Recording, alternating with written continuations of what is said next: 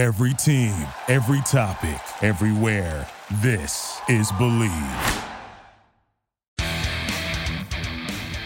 Welcome to the Believe Podcast Network, SoCal Sweat. My name is Ann McDaniels, a former NFL cheerleader and product manager turned actress and model who dreams of being a UFC fighter. Meow. Learning strategies to help motivate others leads me to bring you interviews each week from a range of athletes, experts in fitness and nutrition, and so much more. Thanks for listening to Believe, the #1 podcast for working professionals, and let's push our endorphins to higher performance through SoCal Sweat.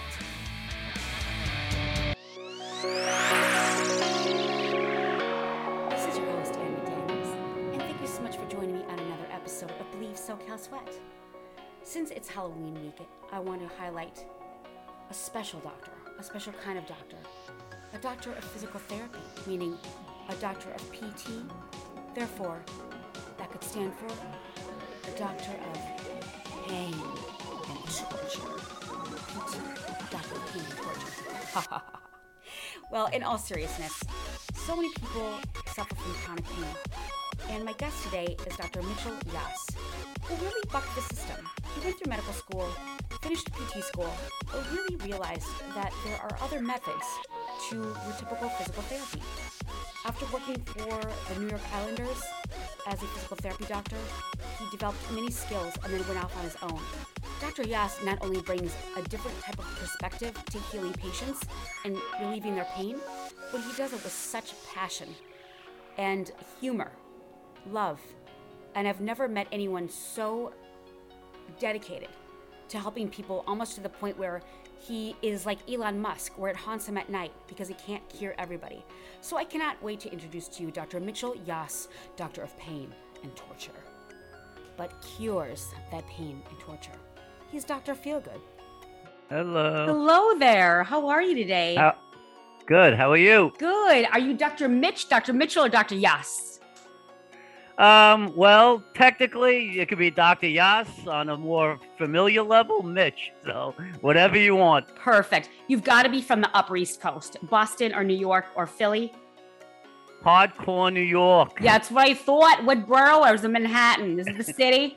It's so funny. So I'm actually from Long Island, but I have the most extreme Brooklyn accent, and I don't know why. It's just the way I talk. That's so funny. But one of my best friends is from Long Island, Queens, or Great Neck, Long Island, and she sounds like you as well. Oh, there you go. Yep, exactly. Yeah. Very cool. You're already in good company. So you take your pizza flat, you take it thin crust, and how do you take your coffee? Is it light and sweet? Do you take the coffee light and sweet, or what do you do? What do you do? There you go. That's it. That's funny. I love it. But for me, it's kind of because I'm really trying to promote a message and stuff. I don't know. I find people actually find it not so much like I'm in their face, but there's a certain passion that comes with that sound. I think if I had a Southern accent, I really don't think I would come across as passionately. So. Not at all. And there's something about New Yorkers, like it comes from that Curb Your Enthusiasm. Larry David. He's very passionate about the things that he thinks. So no, I would trust a New Yorker over anybody else. You don't bullshit. You don't. There's no time for it. Anyway. That's funny. So thank you so much for joining me today. I was so happy when you reached out to me. Just chronic pain is everywhere, as we know, and you see it, and you have 28 years of experience, thousands of cases. And if you could please introduce yourself and just tell us just really briefly where you went to school and just the big steps you took to be where you are today. So, Mitchell Yas, Dr. Mitchell Yas, because I have a doctorate in physical therapy. I originally went to physical therapy school, Downstate Medical Center in Brooklyn. And then actually years later, I completed it in 2010. I got my doctorate from New York Institute of Technology. To basically understand my life is to understand that I was given a way of thinking, a real strong sense of logical analysis from a child. My father taught me that. And so going forward, I just decided that every bit of information that comes into my life has to come through the logical lens. So I know people like to say they would love things to be in shades of gray. When it comes to what's real and what's not, I hate to say it, but it's black and white. If it's logical, good. Not logical, no good. No accept. So I went back to school at 30 years old, which is different from many people. It was a second career. And so I had a lot of life experience and I had this ability to think in a certain way. And so they're teaching us stuff about how to diagnose. And I'm noticing that some of the things they're saying doesn't really fit logically.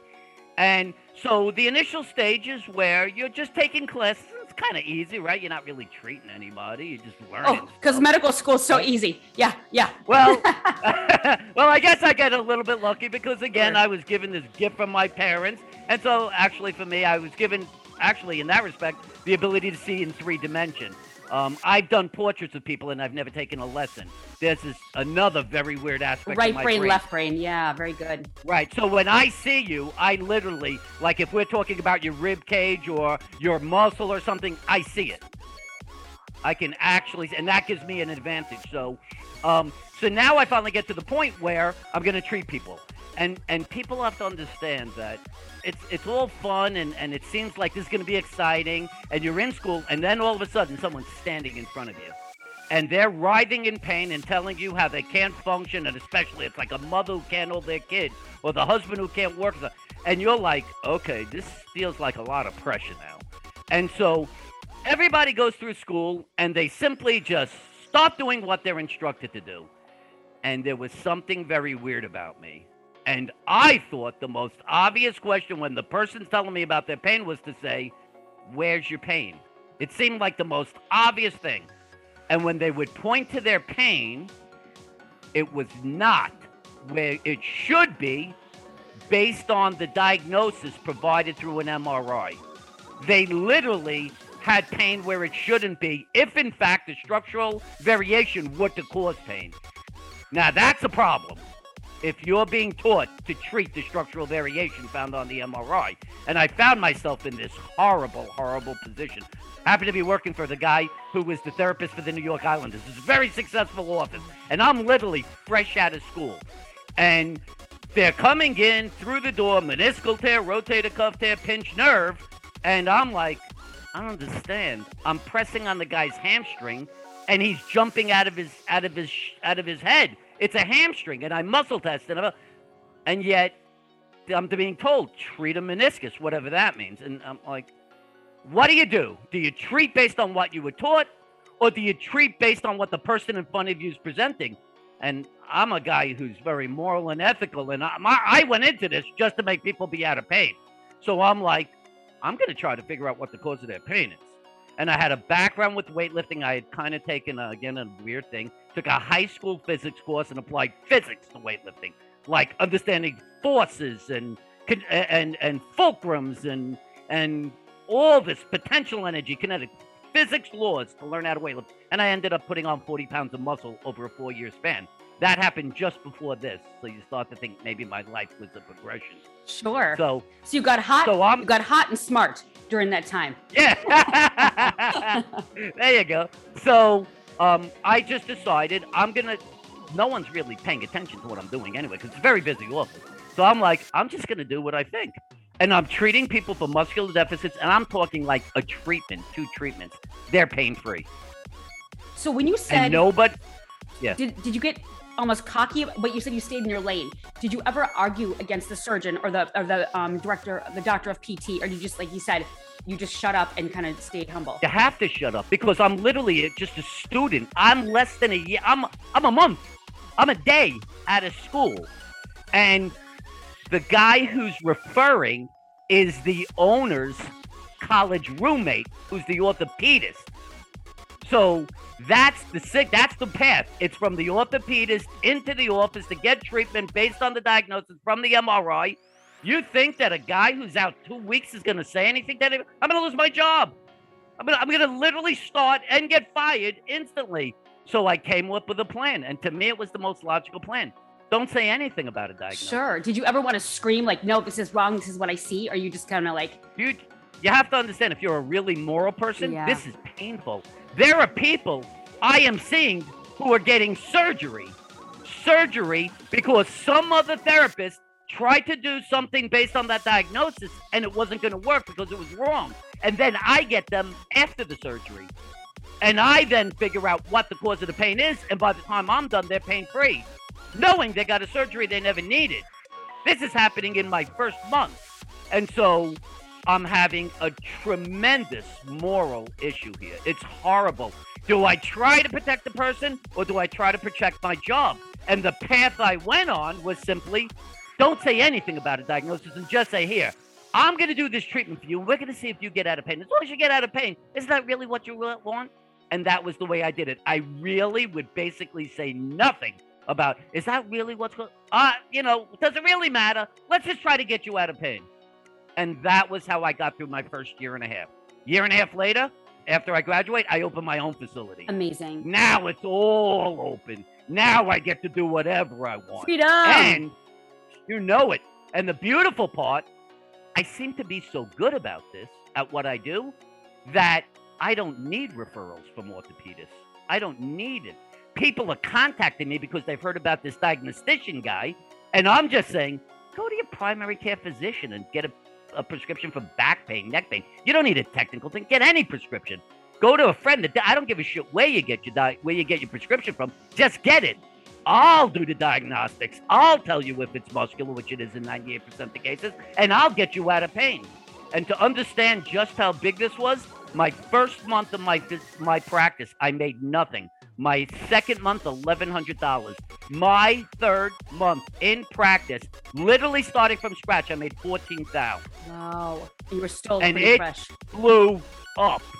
The word began to happen about a guy who didn't need diagnostic tests to tell you whether you need surgery or not.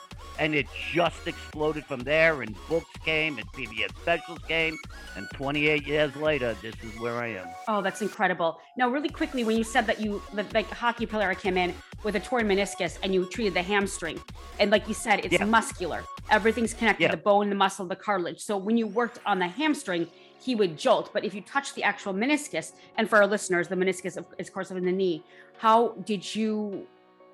did he realize it? Did you explain the process to him that the nerve endings go through here? How did you do that? So the gig is, you're hitting on exactly the point. What is the theoretical basis of the Yass method? Is that every tissue creates a certain set of symptoms, and to understand what tissue is creating that symptoms, you need to interpret the symptoms. That's the only way to know what it is. So if a meniscus was to cause pain, it would create pain at the joint line. Well, I'd press, I'd say, and without really saying anything, I'd say, just tell me if this hurts. And I'd press on their joint line. They wouldn't have any pain. Then I'd go to the insertion of the hamstring, and I'd say, how about this? Does this hurt? They'd jump. And so identifying that, then I'd do a flexibility test, and they'd be tight. I'd muscle test the hamstring, and it would show up weak. I'd touch in the hamstring in itself, and I'd find the belly has massive dumbbells and knots. So I would just leave it there. I'm not going to go on and give a whole soliloquy on, I hate to tell you, but that meniscal tear isn't causing your pain, and therefore you don't need surgery. I mean, I'm going to lose my job. So I just said, well, based on what I found, I'm going to just try to do this treatment, and let's see if your pain goes away. And the reality was, once I massaged out the muscle, stretched it, and did the appropriate strengthening, the person got up and they were able to walk where they couldn't just 20 minutes before. That's incredible. So, now, did you get actual training in the massage therapy for that? Or is it because your artist brain, the right brain can actually see it? Can you actually feel the heat, all these things? Okay. So in terms of actual education, you take I think it's even a semester, not even a couple of classes on massage. What happened was, so my method is based on theories. My theories were developed based on empirical treatment. I'm treating and I'm doing things. So here's an example. Let's say you're having pain in your front thigh muscle, and it's very painful. It's impeding you from doing something. So what would I do? I would massage the muscle. When I massage the muscle, I could feel that thickening there that most people would call a knot, and I could feel it would melt away. And then I would instantly sense that if I pressed in that spot, there was no pain, flexibility increased, and strength increased. Well, if you're talking about that, maybe there was a torn muscle and somehow you're changing. Well, how do you account for that? You can't. There's no such thing. So I had to make up a theory. All right, this is where it gets a little wacky, but it's going to make 100% sense. Here we go. If, in fact, a muscle does not have enough force for the activities they're trying to perform a person, the body is going to recognize that, because every muscle is connected by a tendon, and in the tendon is a spring called the Golgi tendon apparatus. It measures force output of a muscle. In joint capsules of your joints, there are sensors, mechanoreceptors, that tell you how much force gravity is pushing down on you. So you actually have an ability to measure how much force is being pushed down on you and how much force your muscles are being pushed up against that force. If it turns out that the amount of force being pushed down on you is greater, the body thinks you're going to tear the muscle, and it doesn't want you to tear the muscle. So what it's going to do is it's going to convert the fluid in the muscle, called sarcoplasm, which acts as a lubricant, to Elmer's glue. By converting it to Elmer's glue, it's binding the fiber together. Why you feel a knot. It's bound together. So why is that not painful? Well, if you bind fiber together, muscle fiber has pain receptors that run along them. So if I congest the muscle fiber, I'm concentrating pain receptors. If the muscle is bunched up, it loses flexibility. If the muscle is bunched up, it can't create its optimal force, so it's weak.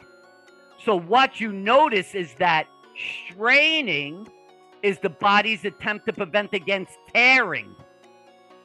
That's why you strain and you find the knot.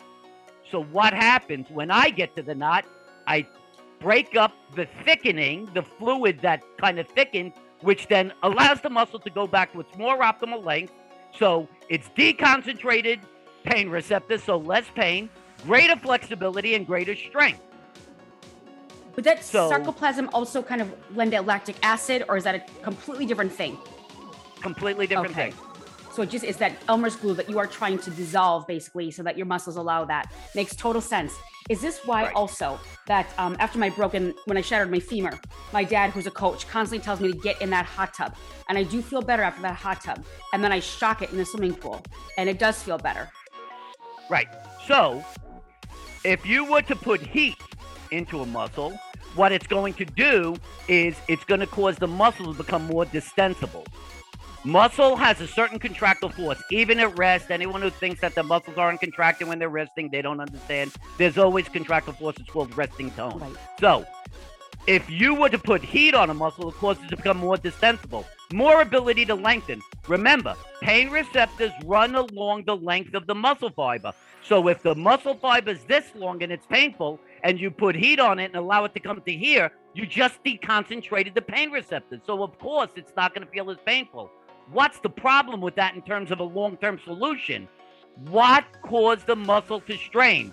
Its force output was less than the force requirement of activity based on the fact that you live in a gravitational environment. So the body strains the muscle, causes it to knot up, to bunch up, to prevent it against tearing. You only have one opportunity, one ability to stop the cycle. You got to increase the force output of your muscle. How do you do that?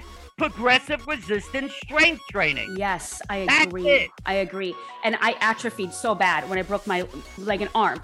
And everyone's like, you're too skinny, you're too skinny. I know this is why I was in pain. And I lost muscle. But I kept telling my mom, this is because I'm not running, I'm not doing jump squats. I can only do certain things.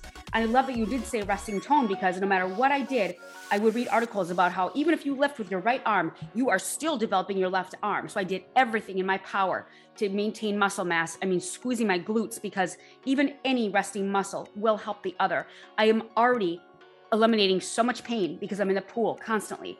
Also, what my question is too, what if you have metal apparatus? Like, for example, I'll just tell you a quick story about, I've got metal in my femur and metal in the knee, also in my arm. Arm's great, except when I lift too hard. The metal in the knee, I believe, is too large, and it does not allow me, and believe me, I push through pain, and I lift and do resistance training all the time. When I walk up and down a set of stairs, I cannot. I don't know if it's psychosomatic, but I am not able to put all my weight on it, and it gets weak. So I practice stairs every single day, but it just feels, it shoots pain through there.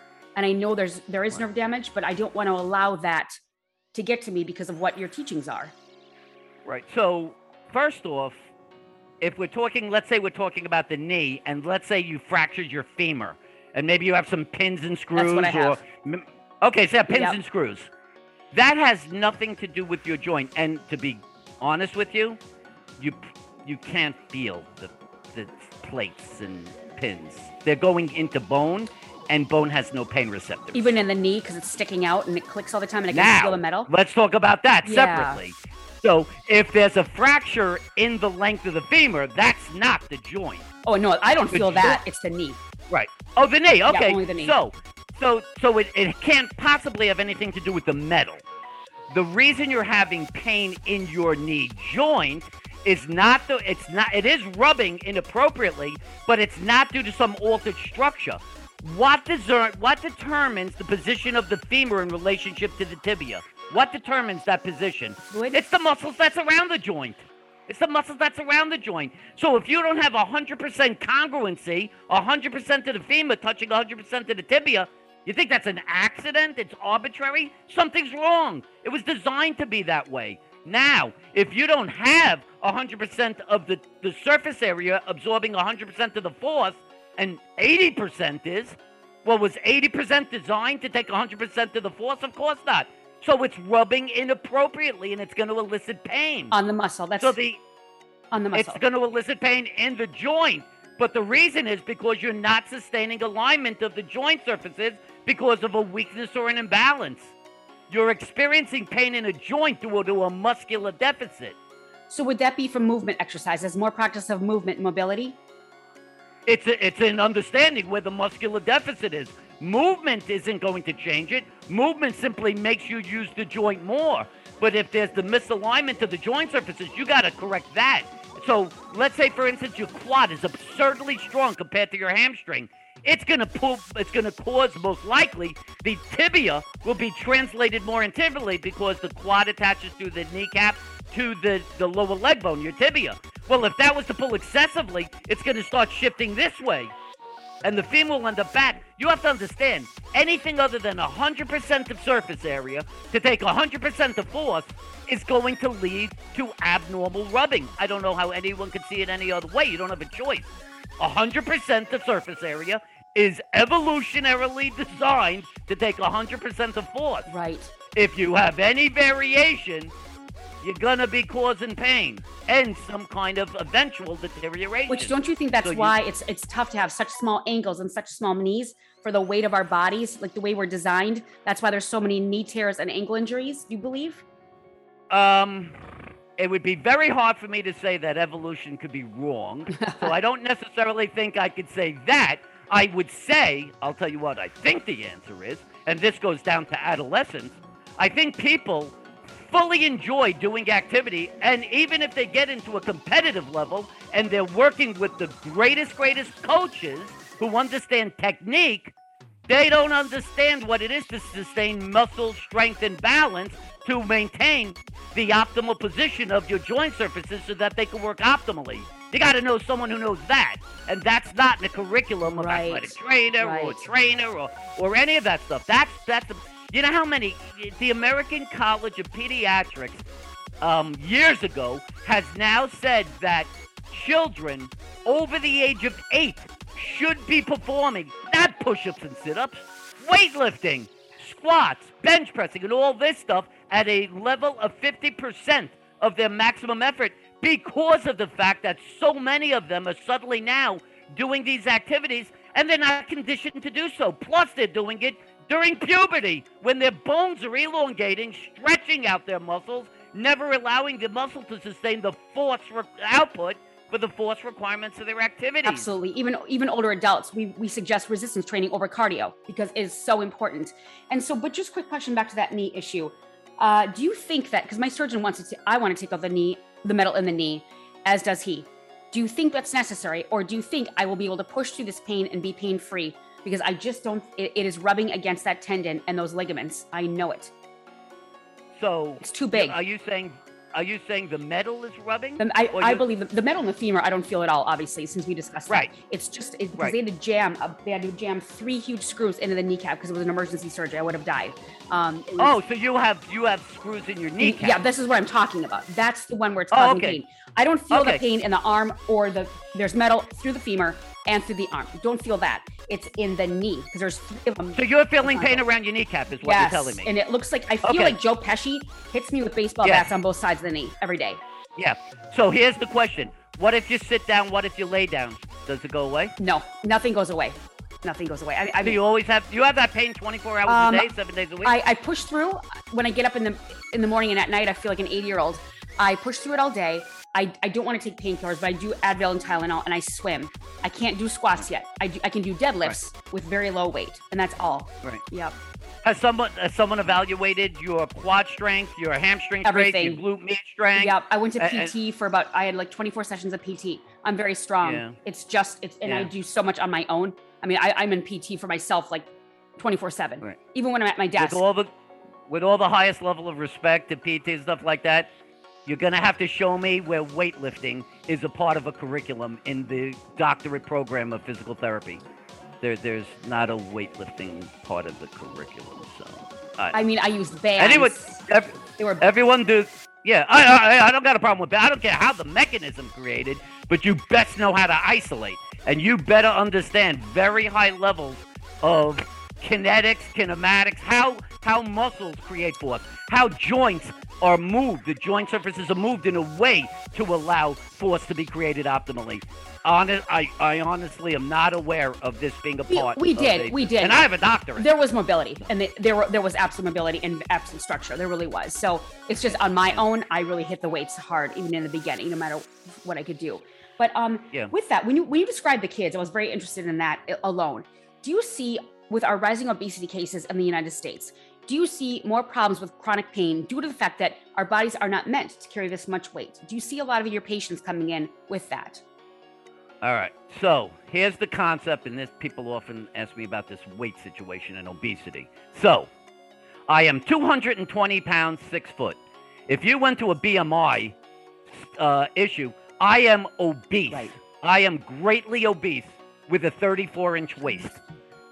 Right. That's right. So this is about muscle. So it's not weight per se. It's where is the weight presenting.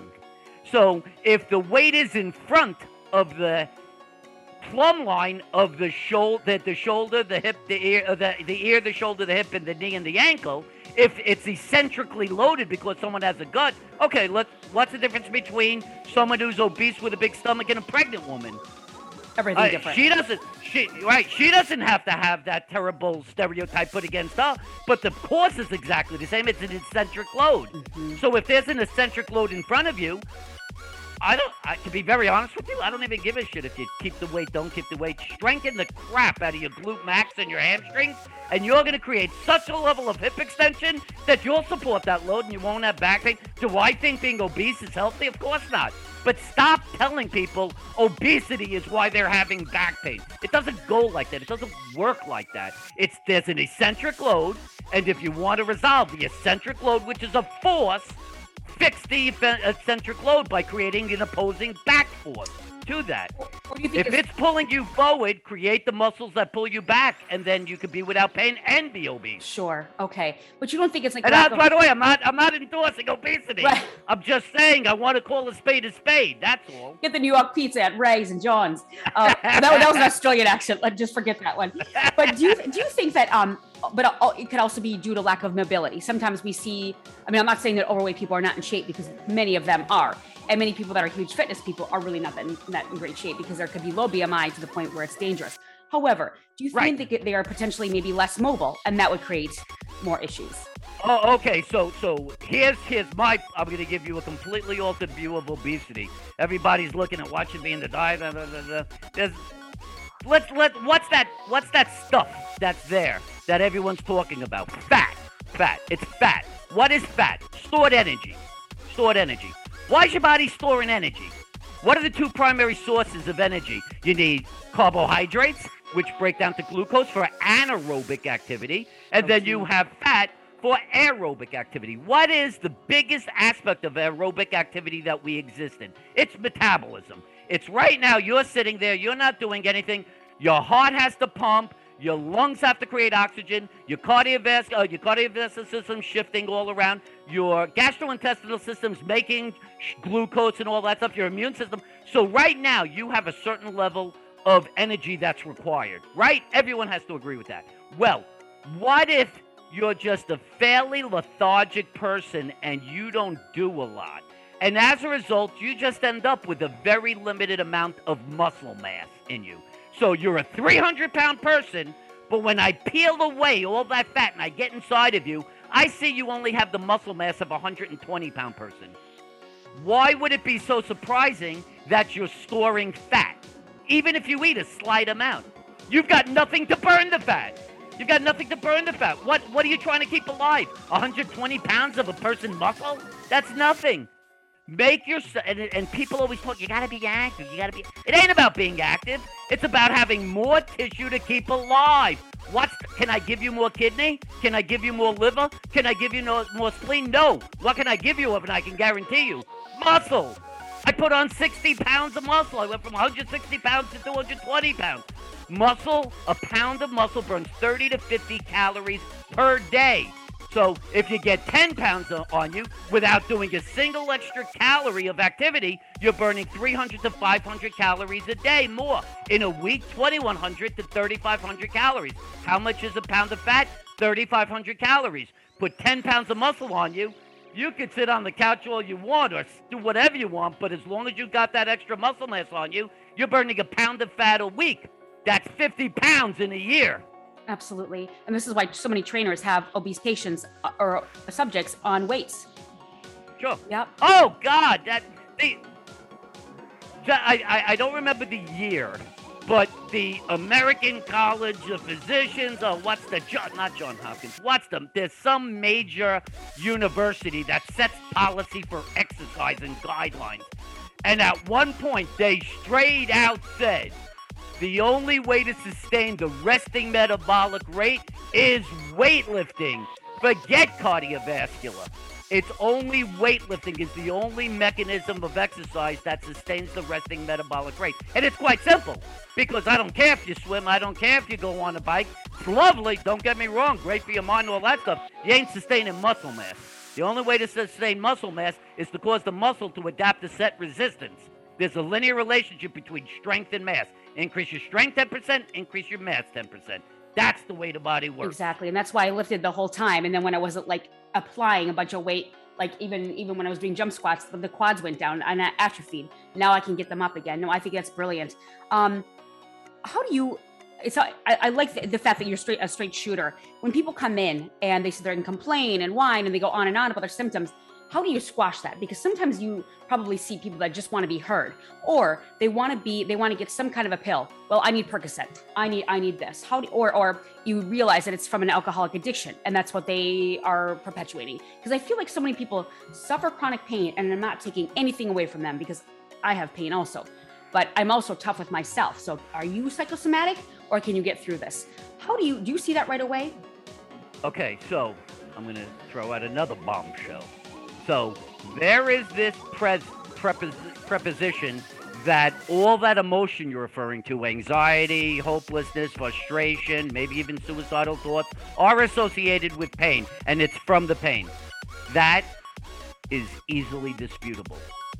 Can somebody, any medical person, show me the neurological connection between pain receptors and the emotional aspect of the brain? Please show it to me. Show me that connection. Pain receptors, where pain is created and experienced, to the emotional aspect of the brain. Show me. Because I would imagine that if I got a paper cut and that was true, I'd end up in a fetal position wanting my mommy. And that doesn't happen, right? If I stub my toe, I'd be asking to be assigned to a mental institution. It doesn't work like that. Here's the answer. The answer is you get pain. Pain doesn't cause emotional distress.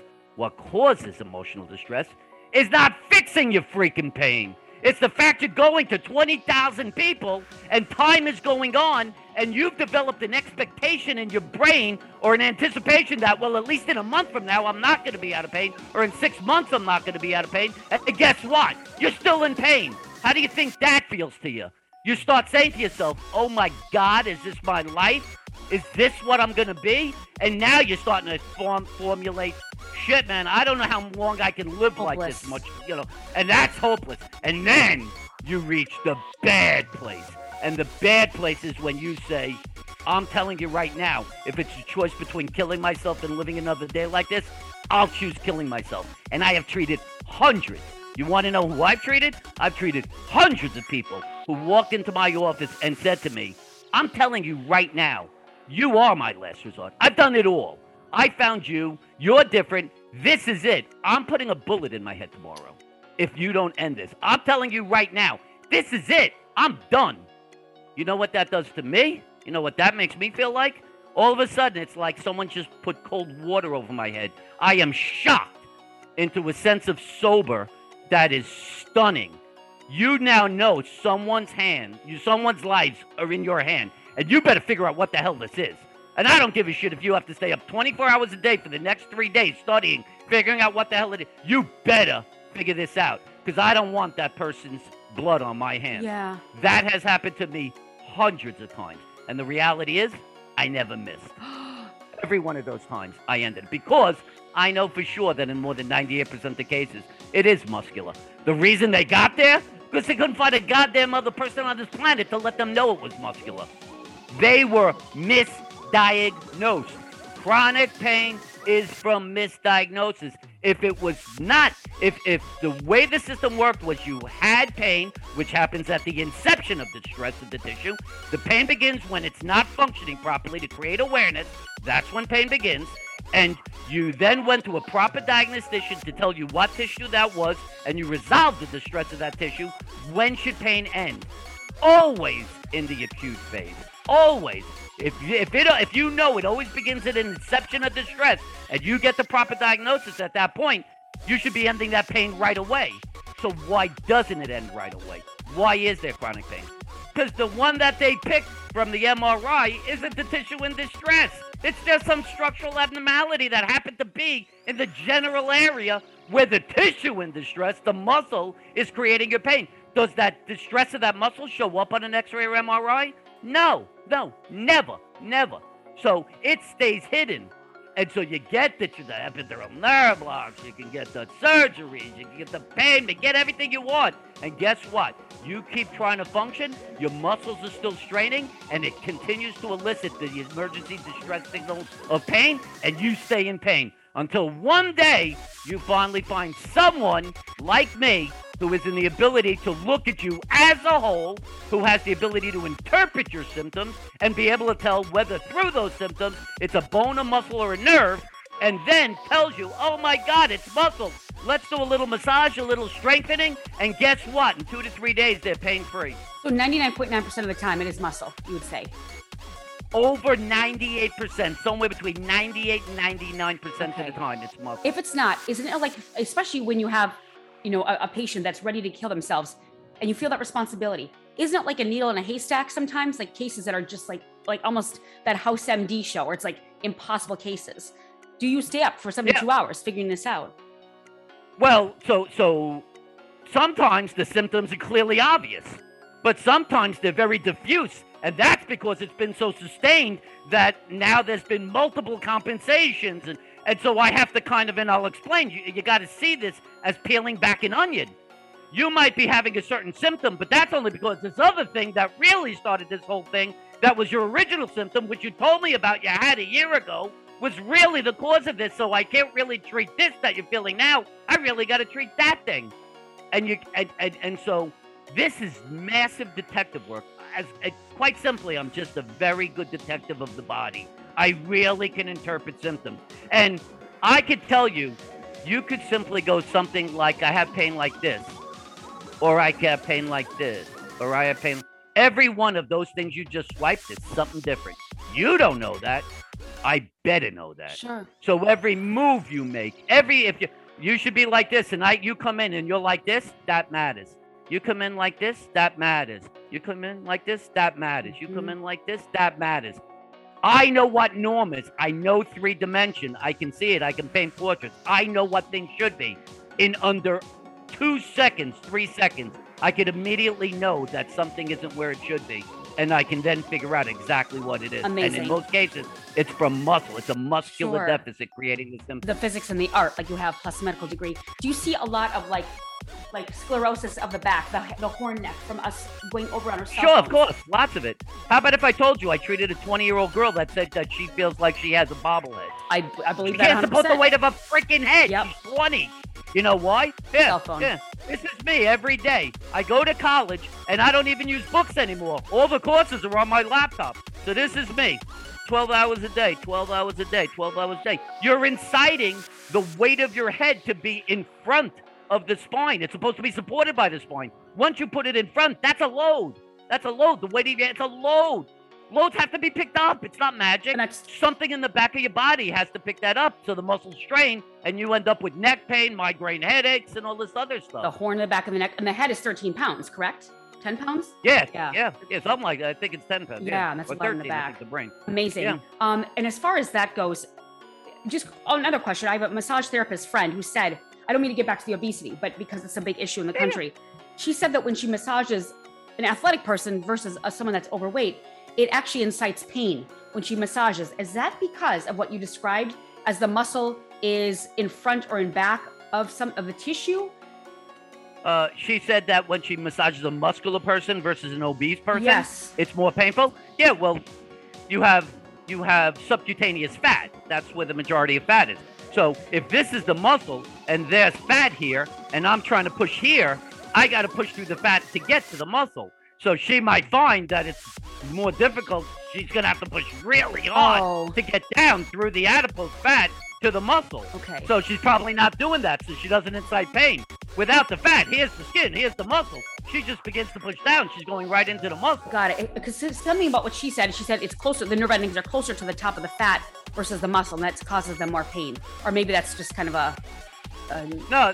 I mean, if the pain is coming from the muscle, you have to press on the muscle into the muscle to incite the pain where the knot is, right? Yeah. So there's skin, there's fat, and muscle. And so if there's fat there, she just maybe doesn't Sure. press hard enough to get down, and that's why she doesn't incite pain. I treated people who were 400 pounds. Yeah. I can make a person. I can make a Green Beret cry. I can make any.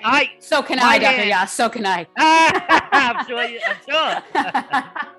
But you have to recognize that if there is fat there, whatever, Sure. you're gonna have to push through it to get. And I've had people who I had to press a piriformis muscle, which is in the butt. So think about how much fat is there. Yeah. I get to it. That's You got to understand what you're looking that at. can be a good thing to look at, actually, depending on what way you see it. Okay, so, Yeah. so just what was I going to say on this end of it? Shoot, I lost my train of thought. But as far as do you ever this is what I wanted to ask you. Are you familiar with the teaching of Dr. Sarno, where it's kind of psychosomatic in the head? Do you utilize some of that, and do you believe that as well? Because when we talked, I was very interested in what you were saying about the muscular, because I had kind of taken what your teachings of that. I'm like, it makes complete sense. When you sent that email, I 1000% agree with you. And then I'm thinking about the teachings of Dr. Sarno, where it actually is psychosomatic, or is it not psychosomatic? It's just kind of in the head. Although, So yeah. here's the difference between. And I only looked at a page or 2 pages. Me too. Of one of his Me books. too. Because I just want to understand. So what he's saying, and if I got this correctly, he is saying the pain you're experiencing is not physical. And I remember seeing this said, any attempt to treat it physically will not resolve the pain. He's saying that it's psychological. It's from some suppressed thought that when you were 10 years old, and I just want you to understand, let's say you're having pain in your right knee. And he's saying, well, when you were 10 years old, your mommy didn't give you a lollipop, and somehow now you've decided that's upsetting you, and it's presenting itself in your right knee. Sure. That's the theoretical basis. So now you ready for this? This is logic. I'm teaching you logic. So the pain in the right knee is the suppression of the not getting the lollipop when you were 10 in the right knee. So my question to you is, so what about your left knee? Are you saying that knee actually is saying, no, good, no, I'm okay with the fact she didn't give me the lollipop? Is that what you're saying?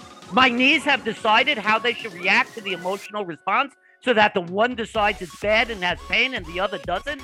My knees have the ability to think back to an event when I was a child and make a conscious decision on how to react to that? Who thinks that makes sense? I don't even know what it means. So you can't tell me that one place is where I'm experiencing pain from an emotional response when the rest of my body isn't responding. Sure. What does it mean? You must understand, I am a logician. I bring the points up logically. Please explain to me if there's an alternative viewpoint, and I'm happy to walk away. I'm just pointing out logical things that seem to differ from what people are saying. Sure. That's it. You're kind of an Elon Musk to me. It's got to be a little bit haunting in the head because you're so logical. And I love Dr. Phil. I love he's a psychotherapist, and then he's a profiler as well. Your level of logic, which I love. There's so many talents you could do, like be a mediator, be a judge, a lawyer. Yeah. Isn't that difficult for you when you see logic everywhere? Like how non-ideological people are, and how ridiculous things have been getting in the woke environment of our nation or our world. Is it tough for you just to calm down in your head? Because like this is not logical. This is not logical. Completely honest, I went crazy. I actually had a basic breakdown from this stuff, and about 2-3 years ago, I reached an enlightened state. I actually had become. When you have enough suicidal people come to you, when you believe that you've been given something that nobody else has, you start to think there's some sort of divine intervention and that you're being used as a conduit. Well, if you think that, then that's the most important thing in life, and everything else becomes secondary. Well, if you're a husband and you're a father, well, that's just not as important. Well, that's basically going to ruin that stuff. And eventually I had to go and get a divorce, and I lost a decade with my daughter, and I suddenly came to this realization, something's wrong with me. I can't live my life like this anymore. And what basically happened was I found enlightenment, which was to say, I am an individual. I am an individual. I might be a conduit, but it's a conduit to an understanding of ideas. I am not the ideas. I'm just a guy. And so when asked to utilize the information is the information. I am utilizing it. When I'm not utilizing it, I'm just a guy. I'm a guy who's trying to be happy and live a simple life and enjoy life and understand what love is. And that's what happened to me. So, yes, I was insane and I was angry. And part of the problem was I eventually was able to understand the difference between righteousness and wisdom. Righteousness was knowing I know what I'm saying is true. I have clinical, theoretical, and scientific evidence. Every historical presentation, you name it, this is right. And so you get really pissed off when you know 130 million Americans are suffering chronic pain, and you start to think you suck at what you do. Because if you were good at it, those people wouldn't be in pain. That's righteousness. Wisdom is finally coming to the realization of knowing that only those who are willing to seek this information will benefit from it. It's not my fault. Can't do it. I had to forgive myself. Yep. And that's what changed 2 years ago. It's a beautiful and so attitude, now, though. A beautiful thing going in. It saved my life. Yeah. It saved my life. And so now, I do the best I can. You talk about these people come in with attitudes and stuff like that. I try my hardest. I use logic. I use empathy. Most people who experience a session with me are like, I've never experienced anything. It is almost religious, and I do believe there is almost a religious component. I look at the individual from the physical standpoint, intellectual standpoint, spiritual standpoint, emotional standpoint. I'll be asking about their questions regarding those things. How do you feel about this? How does it make you feel? How is it when you're with your spouse? How is it when you're with your kid? I want to understand, because I'm guaranteeing you, I need to diffuse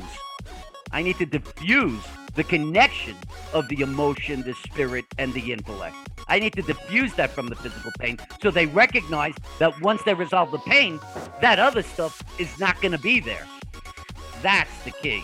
So all of those are part of my treatment session. That's amazing. Your work sounds fantastic, and I will put all the websites on and everything else. How can we support you, and how can people will find you? Go on your website. I'll put all of that in the notes section. And what is your social media so we can always find you and support you? So, Facebook is the Yas Method. Instagram is live_without_pain. YouTube is Dr. Mitchell Yas. LinkedIn, I'm not really sure. I think it might be. I found you. I'll put that on there. Yeah, but basically that's it. And to me, the whole essence of my YouTube channel, it's pure information. It's very specific things about particular diagnoses. theoretical basis about what pain is, emotional connection to it. I really talk about all these different things. And I hope that people get the chance to see this stuff. The person has this is the jump that everyone has to make. You're in chronic pain for a reason. You have to know that to be true. It's not arbitrary, and it is not your fault, no matter what someone tries to convince you of. So you have to say, I'm going to these people, and yet I'm not getting better. What can I take from this? And the very, very, very hard thing you must understand is that the person doesn't know what they don't know.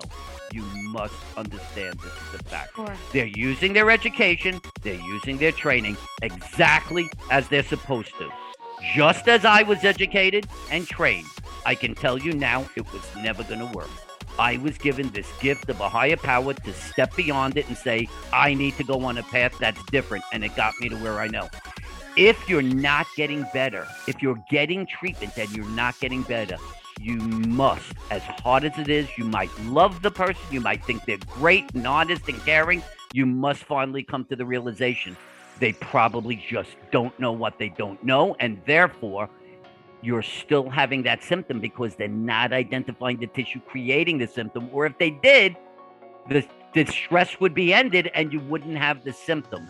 And I know this is hard. I know what I ask people is really, really hard. I know that I'm saying, oh, come to this singular guy when you've gone for 15 opinions from 15 orthopedists and 15 neurologists. Ask yourself, has that process helped you? Has it helped you? If it hasn't helped you, please try to be honest with yourself and say, why? Why do you think it's not?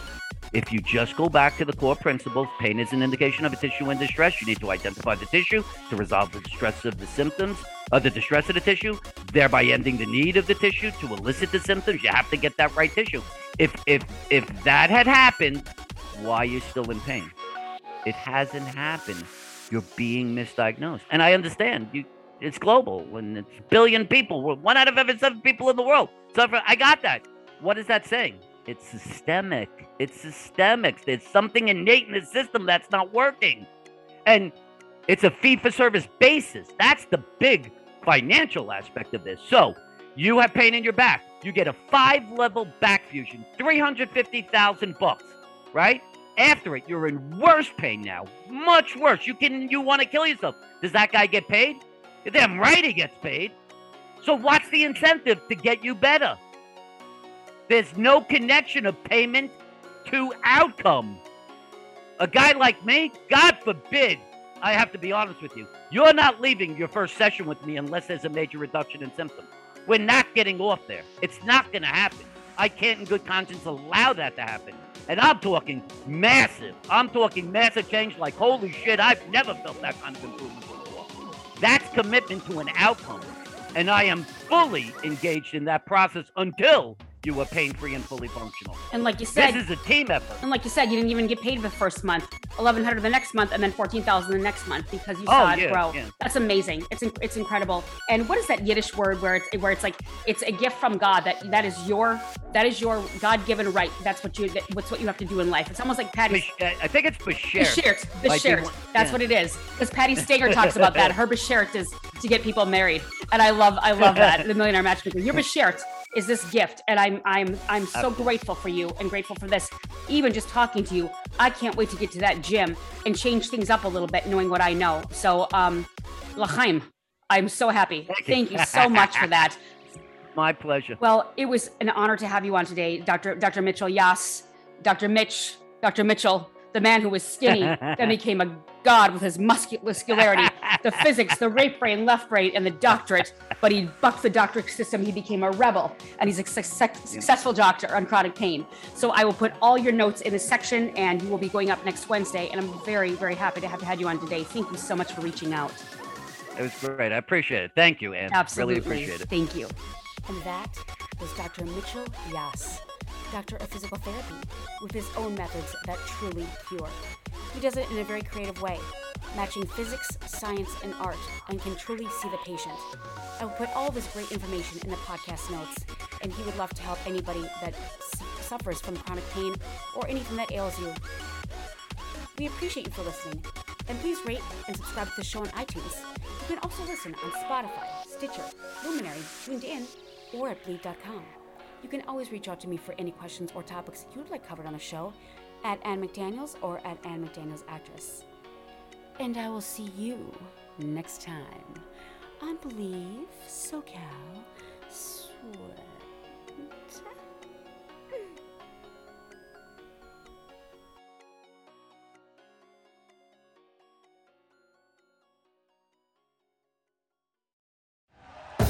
Thank you for listening to Believe. You can show support to your host by subscribing to the show and giving us a 5-star rating on your preferred platform. Check us out at Believe.com and search for BLEAV on YouTube.